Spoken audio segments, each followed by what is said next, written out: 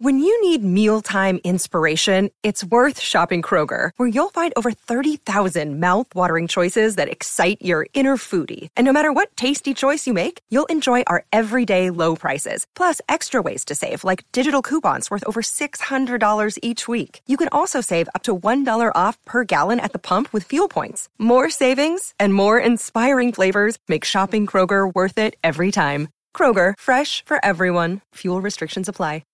A recent study has found that women who carry a little extra weight live longer than the men who mention it.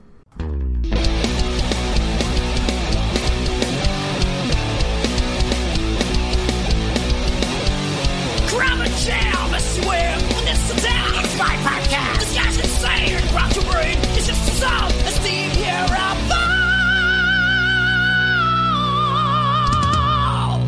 Schmack-a-magob, welcome to another Viera Vault, and this week is a great one, man. I got an interview with Robert Duncan, who worked for Creem magazine. He's got some really cool stories. You know, it's the sound quality is different on this. It's still, you can make it out fine. You're just going to tell it doesn't sound like the regular episode because the Skype kept freezing that day, and there was no other option. I just put them on the phone, put the phone near the microphone, and you can make it out fine. Just to let you know, you're going to see a big difference in the, well, not a big difference. Yeah, I guess it is a big difference. But it's still, you can still make out everything he says. It's a really awesome interview, and he's got some really cool stories of what went on back in the day and the shenanigans the people at Creem magazine were doing at the time. The only rock and roll magazine.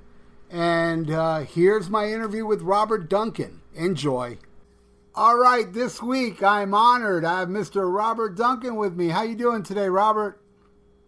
I'm good, Ralph, and I'm looking forward to meeting. Yeah, this is great. We tried the Skype thing; it didn't work, so we're doing this on the phone. So, but I'm sure it's going to come out well. And boy, you have a story to tell. But before you go into your story, I'll give you a little back history on my love for Creem magazine. When I was a young kid in the 70s, a preteen going into my teens, it was a very, for me, because the 70s was such I mean, even though we had like Fritz the Cat and what have you, it was still a very innocent time compared to today. Don't you agree? I guess so. Although when you start looking back on it, well, it was, it could be pretty nasty too. Yeah, well, remember the sitcoms like All in the Family? I don't think you can get away with stuff like that today. No, yeah, and just the general pop culture could be pretty extreme. Yeah, it was. But Creem magazine to me was extreme. Yeah, I would read it, and it was kind of like because I never read Playboy or anything like that, so it was kind of like my Playboy magazine because of. Right. Little and what made it so different than other magazines that you guys would poke fun at bands, and even poke fun at yourselves. I remember some Creem magazine poking fun at yourselves. And sure. How did you there get? Were no. Go ahead. No sacred cows. That's right. How did you get involved? How did you get involved in Creem magazine?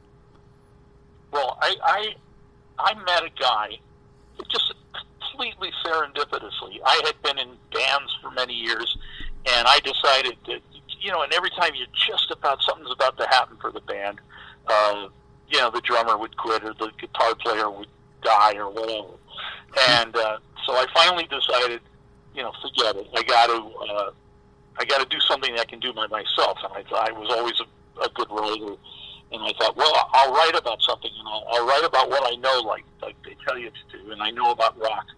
And so I left New York, and I went out to California. I thought, I'll go out there and start over. And I met a guy who was looking for an apartment, and there was another guy looking for an apartment who was wearing a press pass. And I said to him, hey, why are you wearing a press pass? Well, I'm a writer, and I write for Rolling Stone, and I write for Creem, and I'm the West Coast editor of Creem, and I write for Esquire, and this and that. And that guy turned out to be Ed Ward, who for many years on Fresh Air on NPR, he was the rock historian, and he was one of the first editors at Rolling Stone.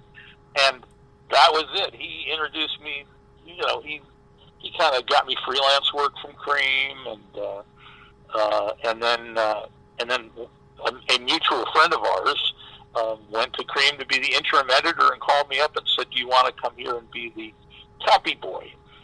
Eventually, I would be managing editor, but I started it as the quote-unquote copy boy, which is the lowest rung on the editorial ladder. So I went out to Detroit and did that, and Lester Bangs and John Morthland picked me up at the airport, and that was the beginning of a wild ride, and definitely a drunken night, and then a wild ride. And what year was this? This is 1975. So, trying to think what band, you know, it's the emergence of Roxy Music and, what other bands were hot right then? But, you know, it was kind of Bowie's peak period, and, Alice Cooper. Alice Cooper, yeah, true, and you know, the Stooges had fallen apart, and the MC5 had fallen apart, but they still lived on in the hearts of everybody living in Detroit. So this was, and the Motor City was kind of like the heartland of rock and roll, because it was an industrial town, and you guys were right in the center of. You had a lot of bands to talk about at that time, and so you moved to Detroit to work for Creem? I did. Yes, I did. I was there about 18 months, and who would have known that, like 40 some years later, it still has some currency. Oh yeah, the legend lives on, and there is a documentary out now, correct, of the Creem magazine? Yeah. Great new documentary, and you should definitely see it, because it's funny that, you know, the actor Jeff Daniels, you know, from Dumb and Dumber and many other things, but he was a Creem fan, and he's on one of the talking heads on screen, and he talks about buying Creem was like buying Playboy to him. He had to hide it from his parents, and that, you know, so just what you said. Yeah, exactly. Yeah, I haven't seen. Yeah, is there any way? Because what I'm doing is I'm waiting, because I know it's been out for a while, and I know it was premiered, like, I don't know, several months ago in Detroit. Well, yes. But they were waiting. That was before it got distribution, but now it has a great distributor, and now it's out in the theatrical, virtual theaters. Will there be like a DVD, Blu-ray release? Oh yeah, there is coming. I believe in early September. I don't know. It's in September, I believe. And it's right now. It's in virtual theaters for the next couple of weeks, and then it's going to go, you know, to Amazon and all that stuff. And then there's going to be a DVD, I believe, around the same time. Okay, so as we're recording this, there is no streaming of it. It's just shown in theaters. Oh no, it's showing in quote virtual theaters, so it's actually streaming. But you know, if you go to the creemmag.com website, Creem, M-A-G, CREEMMAG.com, you'll get you can get directions to where to download it. Yeah, I think I have to watch it. I do, you know, I am a collector. I need hard copies of everything, but it's been out for so long. I had no idea you can see it online, so I'm definitely going to also view it tonight. I wish I could have viewed it before talking to you, because I'm very curious to see, you know, the whole story behind this amazing magazine. Yeah, it's a good. Well, it premiered a little over a year ago at South by Southwest, but then it was looking for a distributor, and they were very picky about distributors, so they didn't actually find one that they liked until this past June or so, and or May, I forget. And and it's the same guys who did that Laurel Canyon documentary, the Linda Ronstadt documentary that was recent. But you know, they got a really good track record. So, and the movie has gotten fantastic press. So. Yeah, a friend of mine, you probably know him, his name Mark Cicchini. He actually went to the Detroit screening, and he could not stop talking how amazing it was. And yeah, it's really good. It's really good. They did a great job. Yeah. So I got to be story consultant. So, while you were working there, was there any, like, you don't have to name bands, but was there any bands that were, like, upset over some of the criticism or the jokes you guys would poke at certain bands back then? Oh, for sure. There are some bands that I think liked it because you get tired of people kissing your ass. But, I mean, there's a famous story that's told in the documentary of when one of the reviewers, Rick Johnson, who was a freelancer, but he could be funny as hell, and he could be nasty too. And he wrote a nasty review of the first Runaways album. And so Joan Jett wrote in an angry letter, said, "I'm coming up there to kick Rick Johnson's ass," how dare he? She did a very Joan Jett tough letter. And so, yes, she definitely got mad. She's in the documentary, too, talking about that letter. It's a fun moment. And of course, all that stuff where, Lester Bangs had an on-running kind of back and forth with Lou Reed. And Lou Reed really, Lester made jokes about them having a death match, but Lou Reed hated Lester's guts. Having recently run into a friend of Lou's, and I mentioned Lester, and he's like, yeah, Lou hated Lester. So, Lester had made fun of his girlfriend at the time.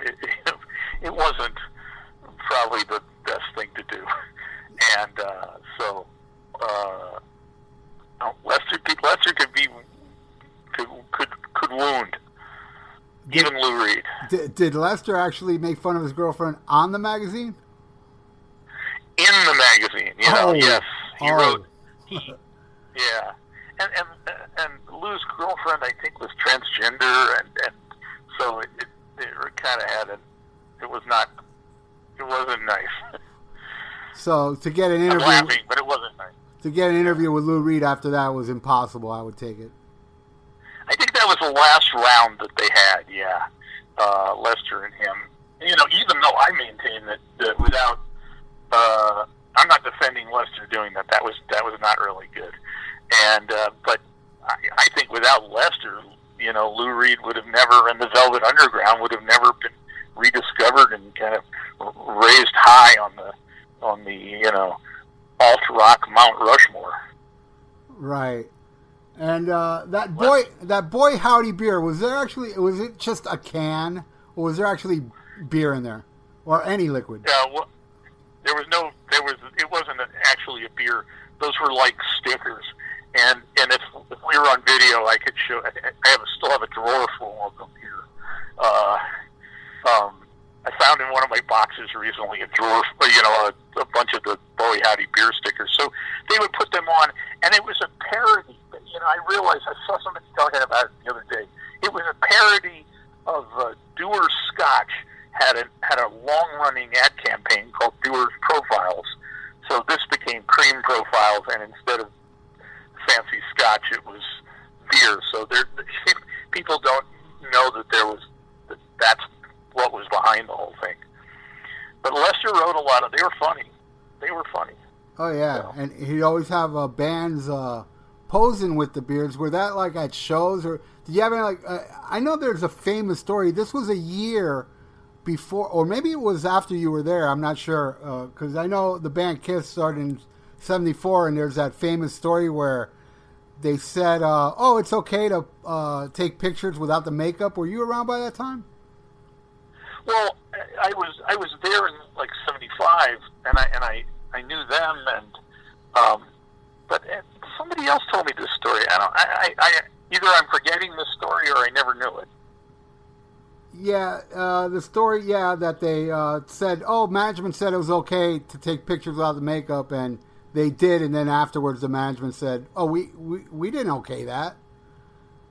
And and it was in the magazine, and I don't know how people didn't latch on to that, because there was still that mystique of not knowing what they look like without the makeup, but there was actually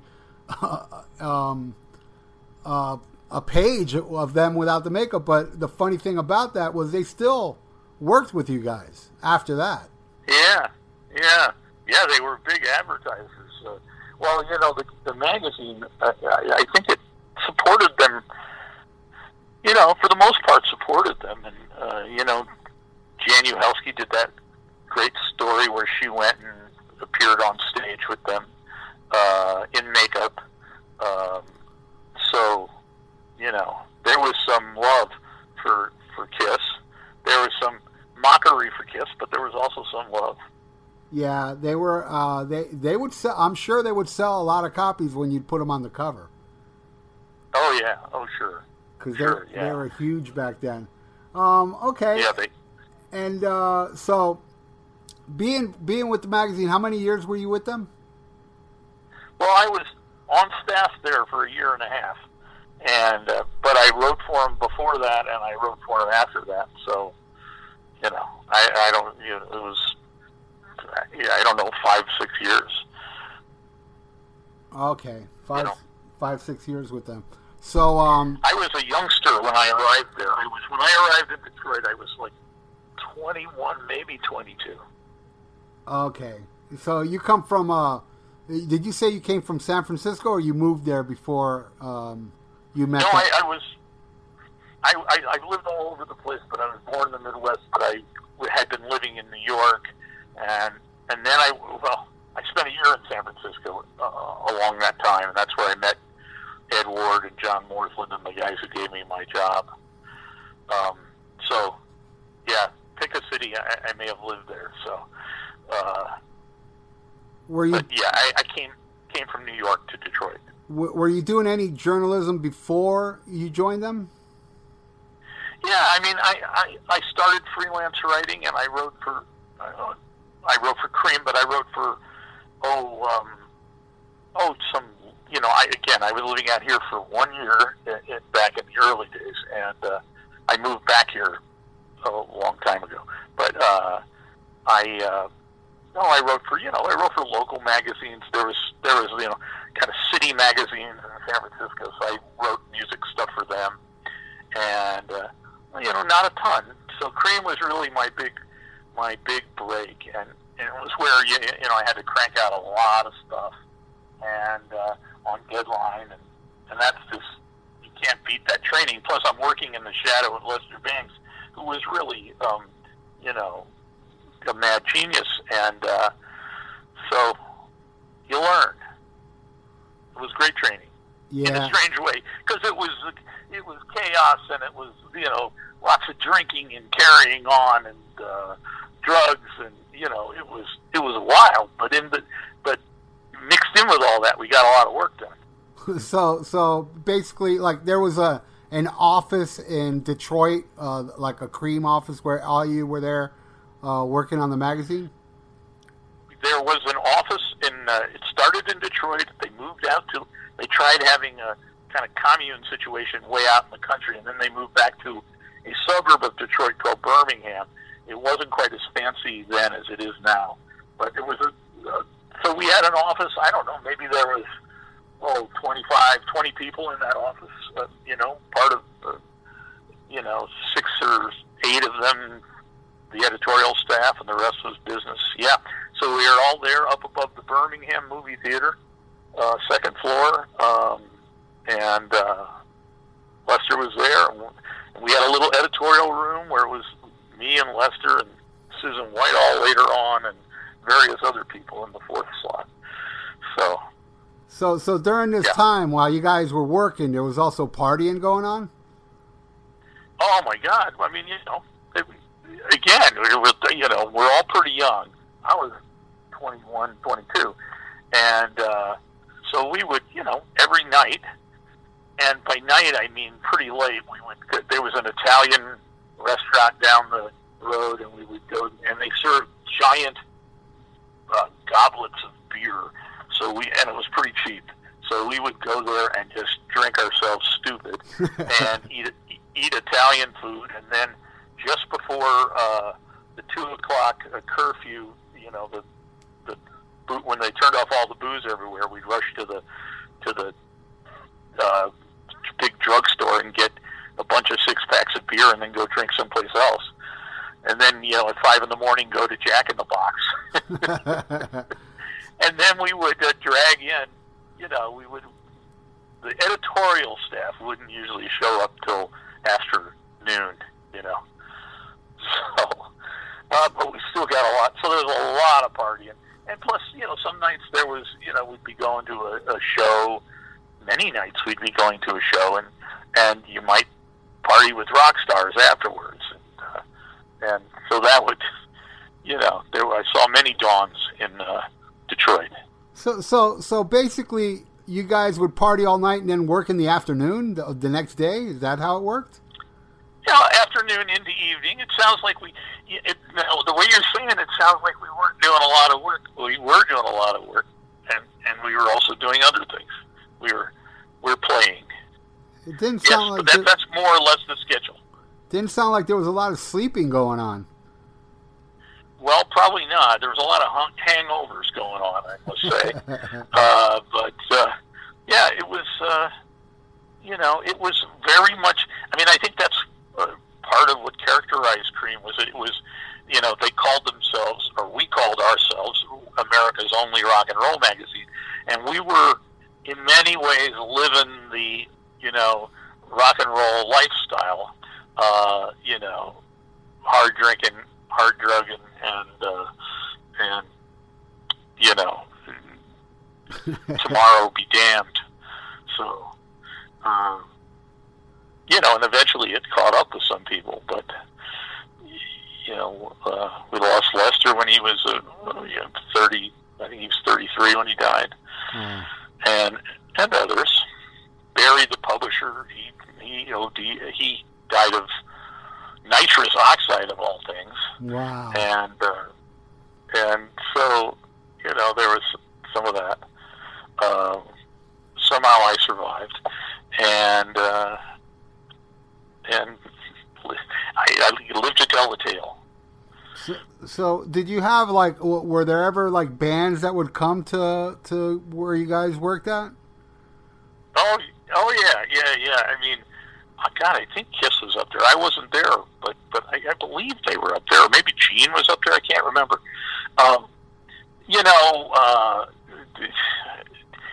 There's a great story told in the documentary about when Alice Cooper came up. You'll have to see the movie to see this story, because it's Chad Smith of the Chili Peppers. The Chili Peppers drummer tells the story. He lived in the neighboring town, and he figured out that Creem was in his neighboring town, so he rode his bike over as a kid.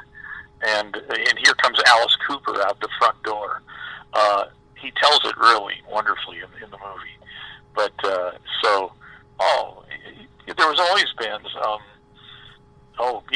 Iggy was up there one day, and I know that, again, another story from the movie. Barry Kramer, who knew him, dumped a barrel of trash on him and said, why aren't you saying hello? And it was a very irreverent place, iconoclastic, as they say. Right. But then also there were a lot of times you would conduct the interviews at their shows. Yeah, we'd do interviews backstage. We'd go on the road sometimes. I mean, we liked it. It was better to go on the road with the band and kind of be embedded with them for a few days. That produced a better story. And we'd interview them wherever we could get them. Yeah. So that was all that was going on, and I have boxes of interview tapes, which I've tried to retrieve in recent years, and it's like, some of them are too messed up. You can't listen to them. Right. Well, it would be good, the ones that do actually still function, to put them up somewhere. I'm sure a lot of people would love to hear those. Well, yeah, there's a website called Rock's Back Pages, and they archive rock critics stuff, and they're a subscription site, and mostly aimed at libraries and stuff. And they've got a bunch of stuff I wrote up there, and they asked me for my tapes.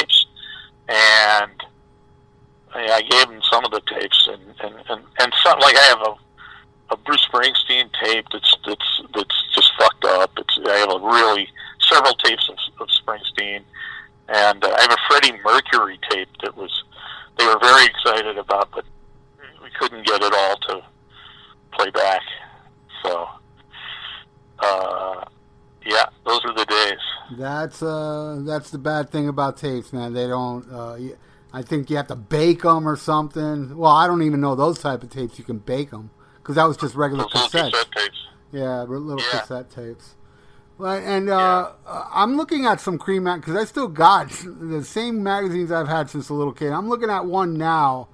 It says like Kissing Tokyo. Did you guys go to Tokyo? Were you around by that time?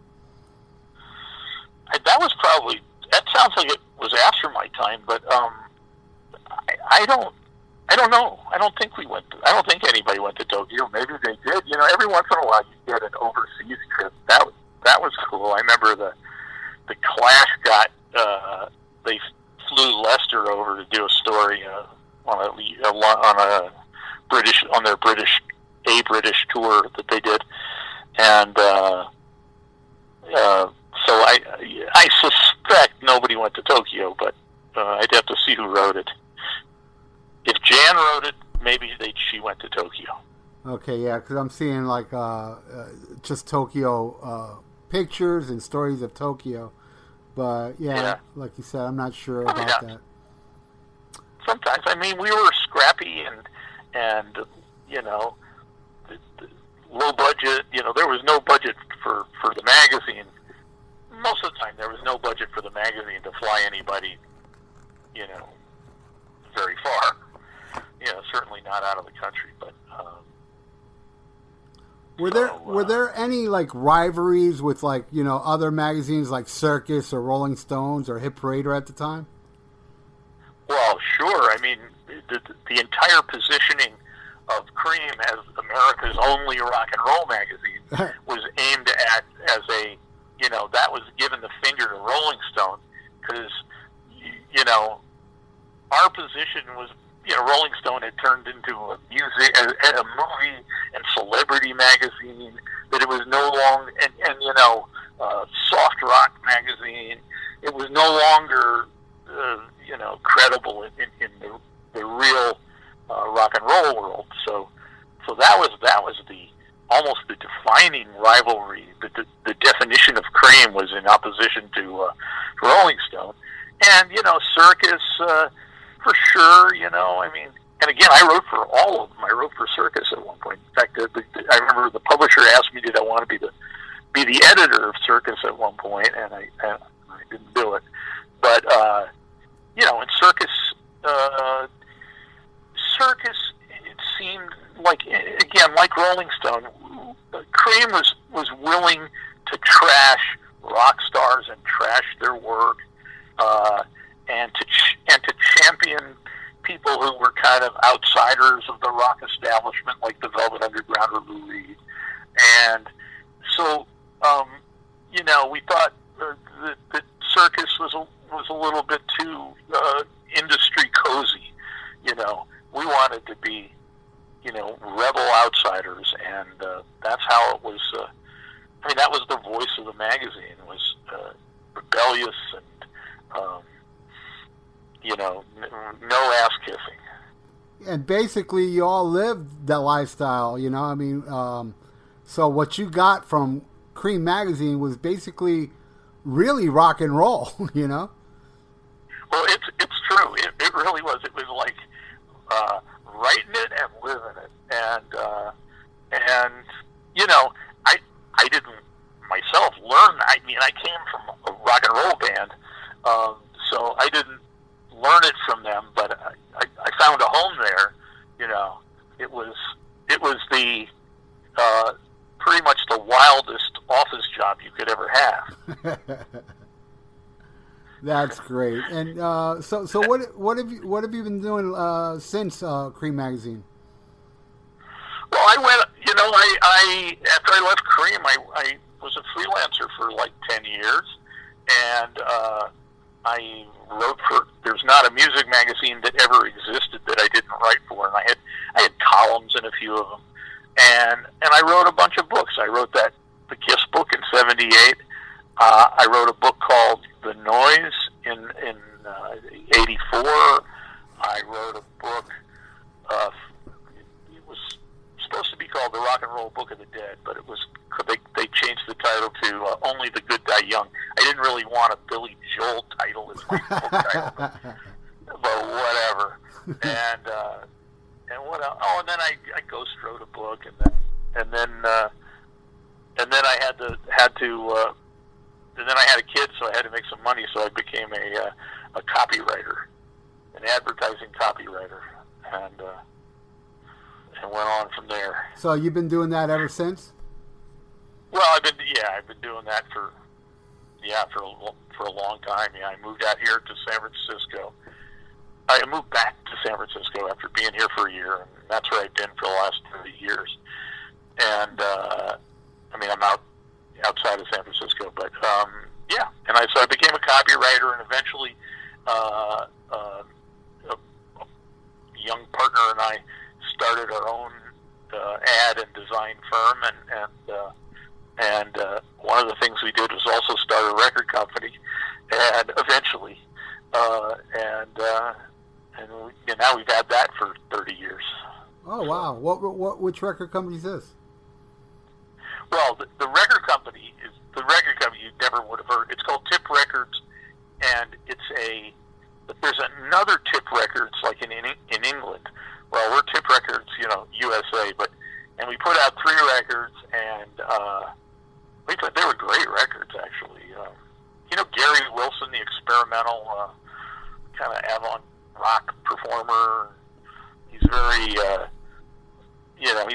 wacky guy. Anyways, we put out a record by him. We put out a record by a group called Easy Street, who were wonderful, and they were kind of a neo-disco thing, and slightly tongue-in-cheek, but they were really great.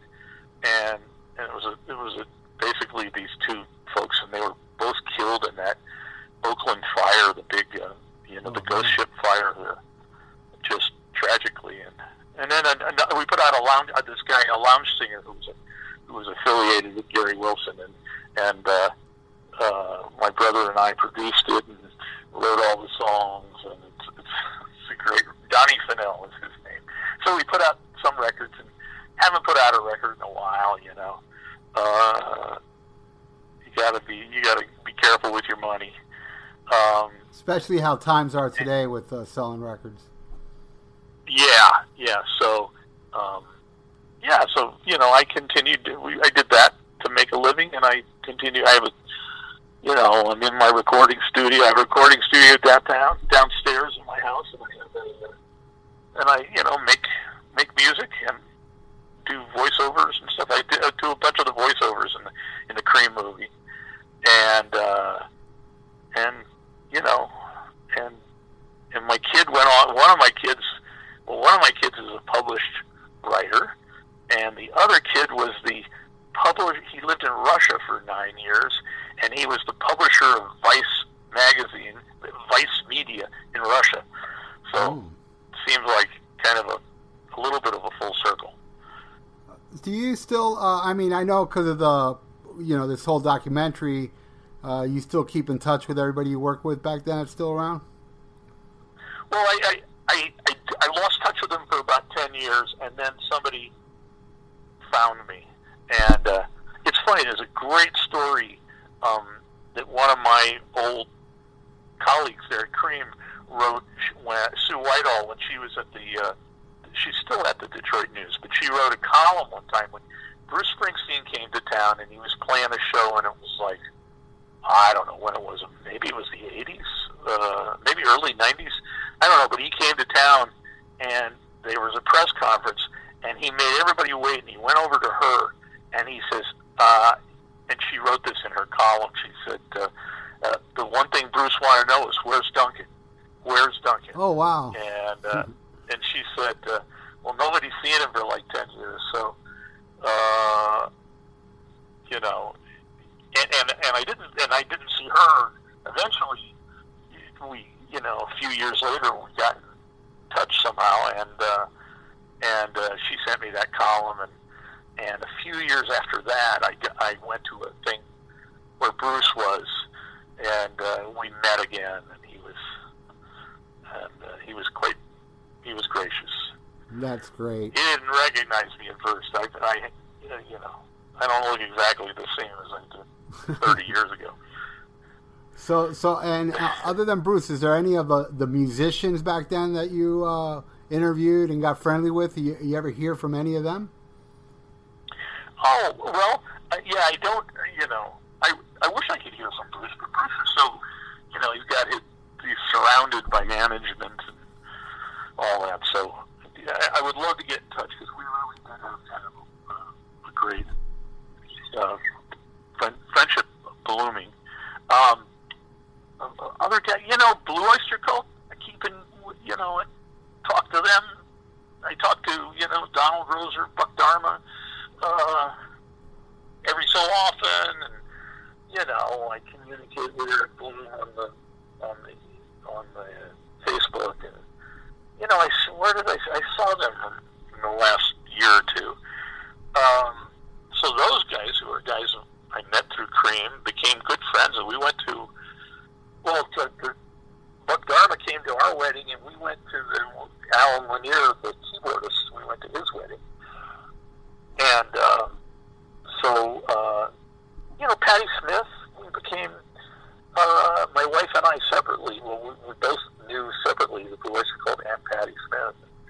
And we've kept in touch with Patti Smith, so when she comes through town, we see her, and we hang out, and so that's somebody from back in the day. Well, I've met a bunch of bands. For a while, for many years, our company we did a bunch of stuff for hard rock hotels and cafes. We did a rock magazine for them for a while, so I used to get to put in everybody that I like. So, like, there was the band The Hold Steady. I was a big fan of The Hold Steady, so we put them in the hard rock magazine that was kind of distributed around the world, and I became great friends with Craig Finn, the lead singer and songwriter, and he gave me the greatest blurb for my book. So a really great little mini review, and he's going to help me. Well, we're going to do a launch event, a virtual launch event in New York for Loudmouth, and he's going to interview me on stage. On virtual stage. In October, and I'm looking forward to that. So I just talked to him the other day. So I keep in touch with musicians, and some of them from back in the day, and some from later in the day. Wow. So yeah, because even as I left Creem, and even as I went into advertising and design work, I kept it. Music was always a part of what I did, even at the company. And we had for about 5 years, we had a concert series at our office where we had, and I had an interview series where I interviewed people like Craig Finn, and we had a whole bunch of young bands and really cool scene going on there. So I've quite kept in touch. I have not given up the faith. That's great. Well, you should be very proud. You have lived quite a full life with with all I your. think it's about 3/4 full. Well, 3/4 full. So far, I meant. I know. And your memory, the memories of your days with Creem and afterwards and beforewards. Not a lot of people get to say things you say. Yeah, it was amazing, and it's really nice to see it be memorialized in the documentary. There's a lot of Creem stuff in Loudmouth. Loudmouth is a novel, but it's based on my own life. My own coming of age. From the first time I heard Elvis in my hot rodder gangster brother's car to leaving New York for San Francisco. 20 years later. Well, a lot of people would love to be in your shoes, man. Well, I tell the fun parts. I don't tell the boring, terrifying parts either. Yeah. It's not all peaches and cream, but, no pun intended. That's it, yeah. Did you ever work for Hit Parader?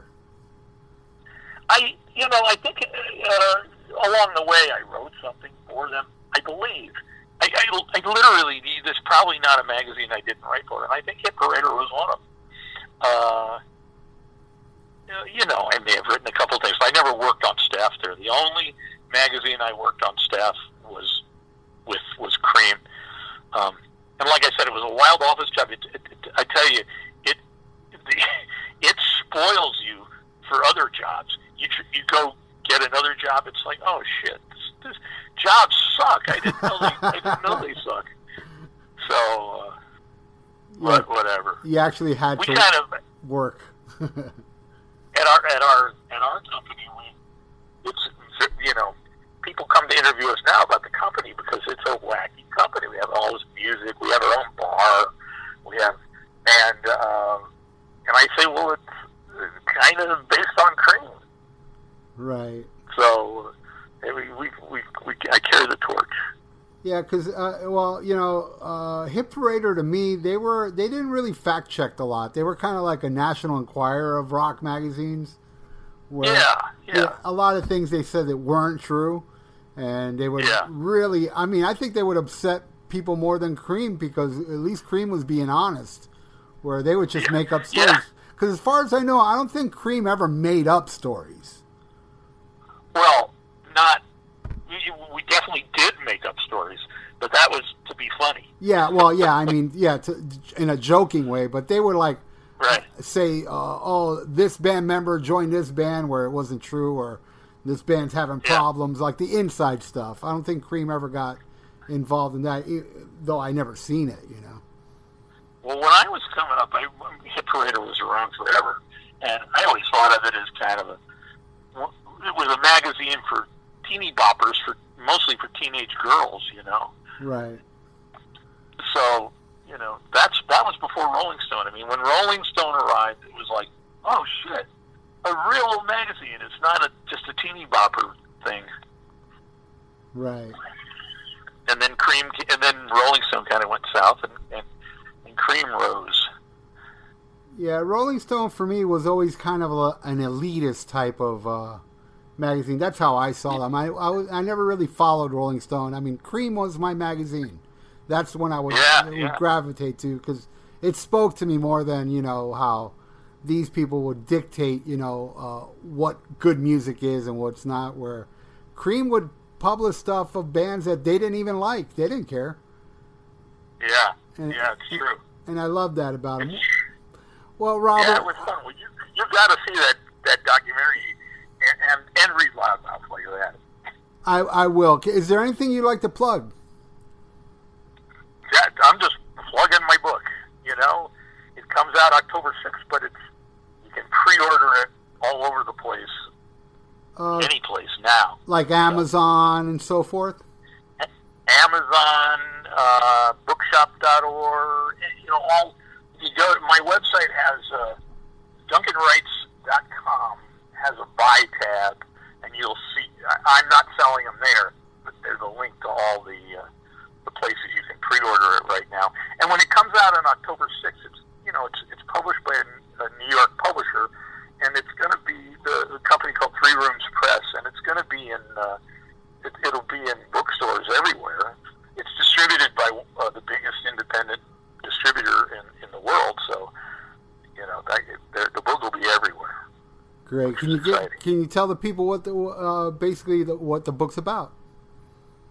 The book is a coming-of-age story about a boy who comes from a conservative, kind of Southern Gothic, scary family, tries to become a rock star, and winds up at the magazine that invented punk rock, and then has a bunch of crazy adventures, and winds up in New York and hits bottom, and then meets a wonderful woman who happened to also be a rock photographer.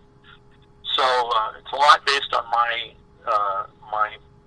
life, and with all the boring parts left out, and the good parts amplified. Well, it sounds like something I want to buy. Is it, you said it's you can pre-order it now? Oh yeah. It's available for pre-order now. Yeah. I would definitely Amazon. do that. Yeah, if you go to Duncan Writes, like Writes as in WRITES.com, you'll see the buy tab, and you'll be able to, you can buy it wherever you want. Well, Robert, thank you so much for your time. Thank you so much, Ralph. It's my pleasure entirely. Yeah, my Sorry pleasure about the as well. technical glitches. I never. Okay. Yeah, well, it's. I'm sure it's going to sound fine, but yeah, I just want to say that your part in Creem, just to let you know that magazine helped me a lot through my preteens and my early teens, and I just want to let you know how special that magazine was for me, and it was an honor talking to you, my friend. Well, that's so great to hear. I very much appreciate it. Keep in touch. See that damn documentary. You just got to go. I'm going to do. Put it on tonight. I'm doing it tonight. I promise you. And can I pre-order? Can I pre-order the hard copy now, or do I have to wait?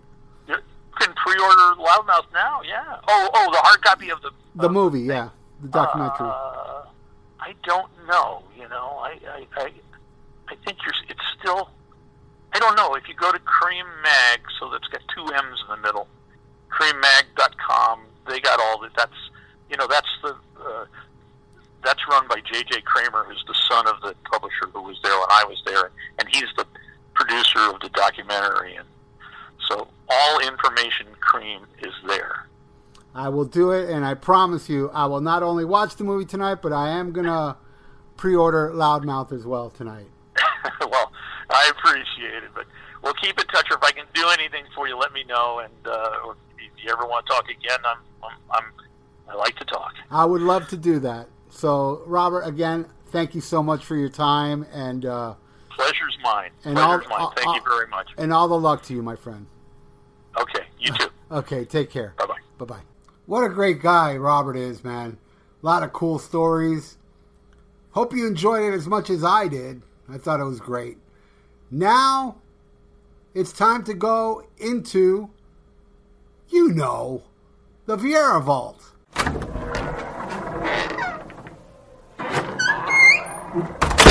This week on the Viera Vault, I want to play you something.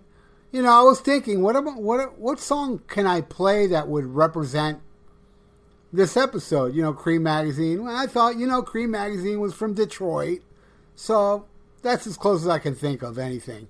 I'm going to play a band from Detroit, and it's the very first band I ever seen live.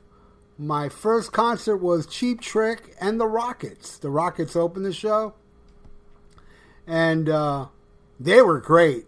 And that album, I think it's either self-titled or I have it on vinyl or Turn Up the Radio. I think it's just self-titled. They do an awesome cover of Fleetwood Mac's Oh Well that I'm going to play for you now. This is awesome. I love this song. Hope you do too. Crank it up.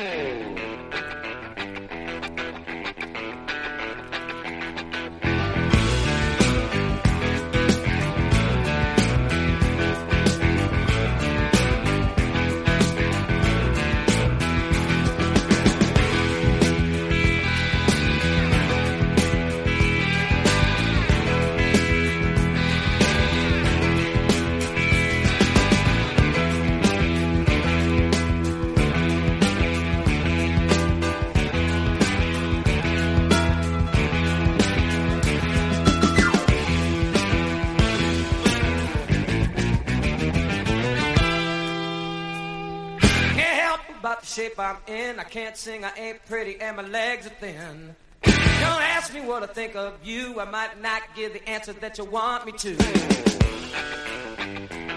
Oh, well.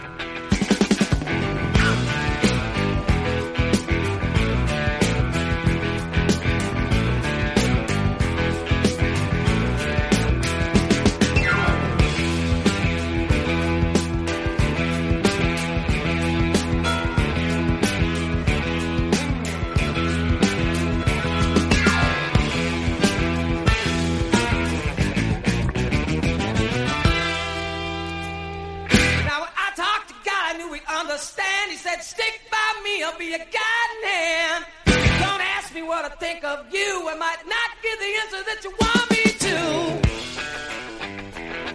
Oh, well.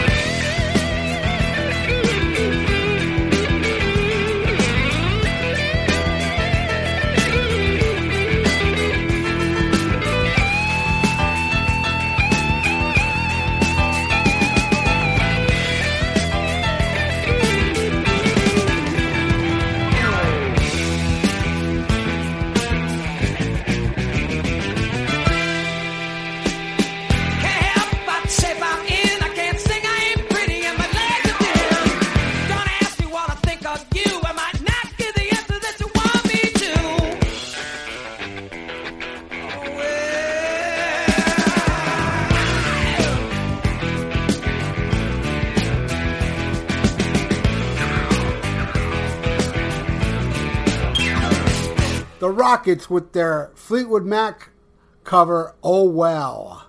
All right, so thank you, everybody listening right now, and everybody that shares this podcast and what have you. I'm having so much fun doing this now. And I appreciate the support you all give me. It's just awesome. Keep them coming. Keep the support coming, because I got episodes coming. I'm not stopping. Every single week I'll have something new, because I have a good backlog of episodes now. And I'm working on some new ones. It's never ending. So thank you so much, everybody, for supporting and sharing, and leave me some Apple Music reviews. It used to be called iTunes. I'd appreciate it. I'll read it on the air and give you a shout out. And again, thanks everybody. How many times do I have to say thank you? You know what? I can't say it enough. Because I thank you. If the sun refused to shine, I will still be loving you.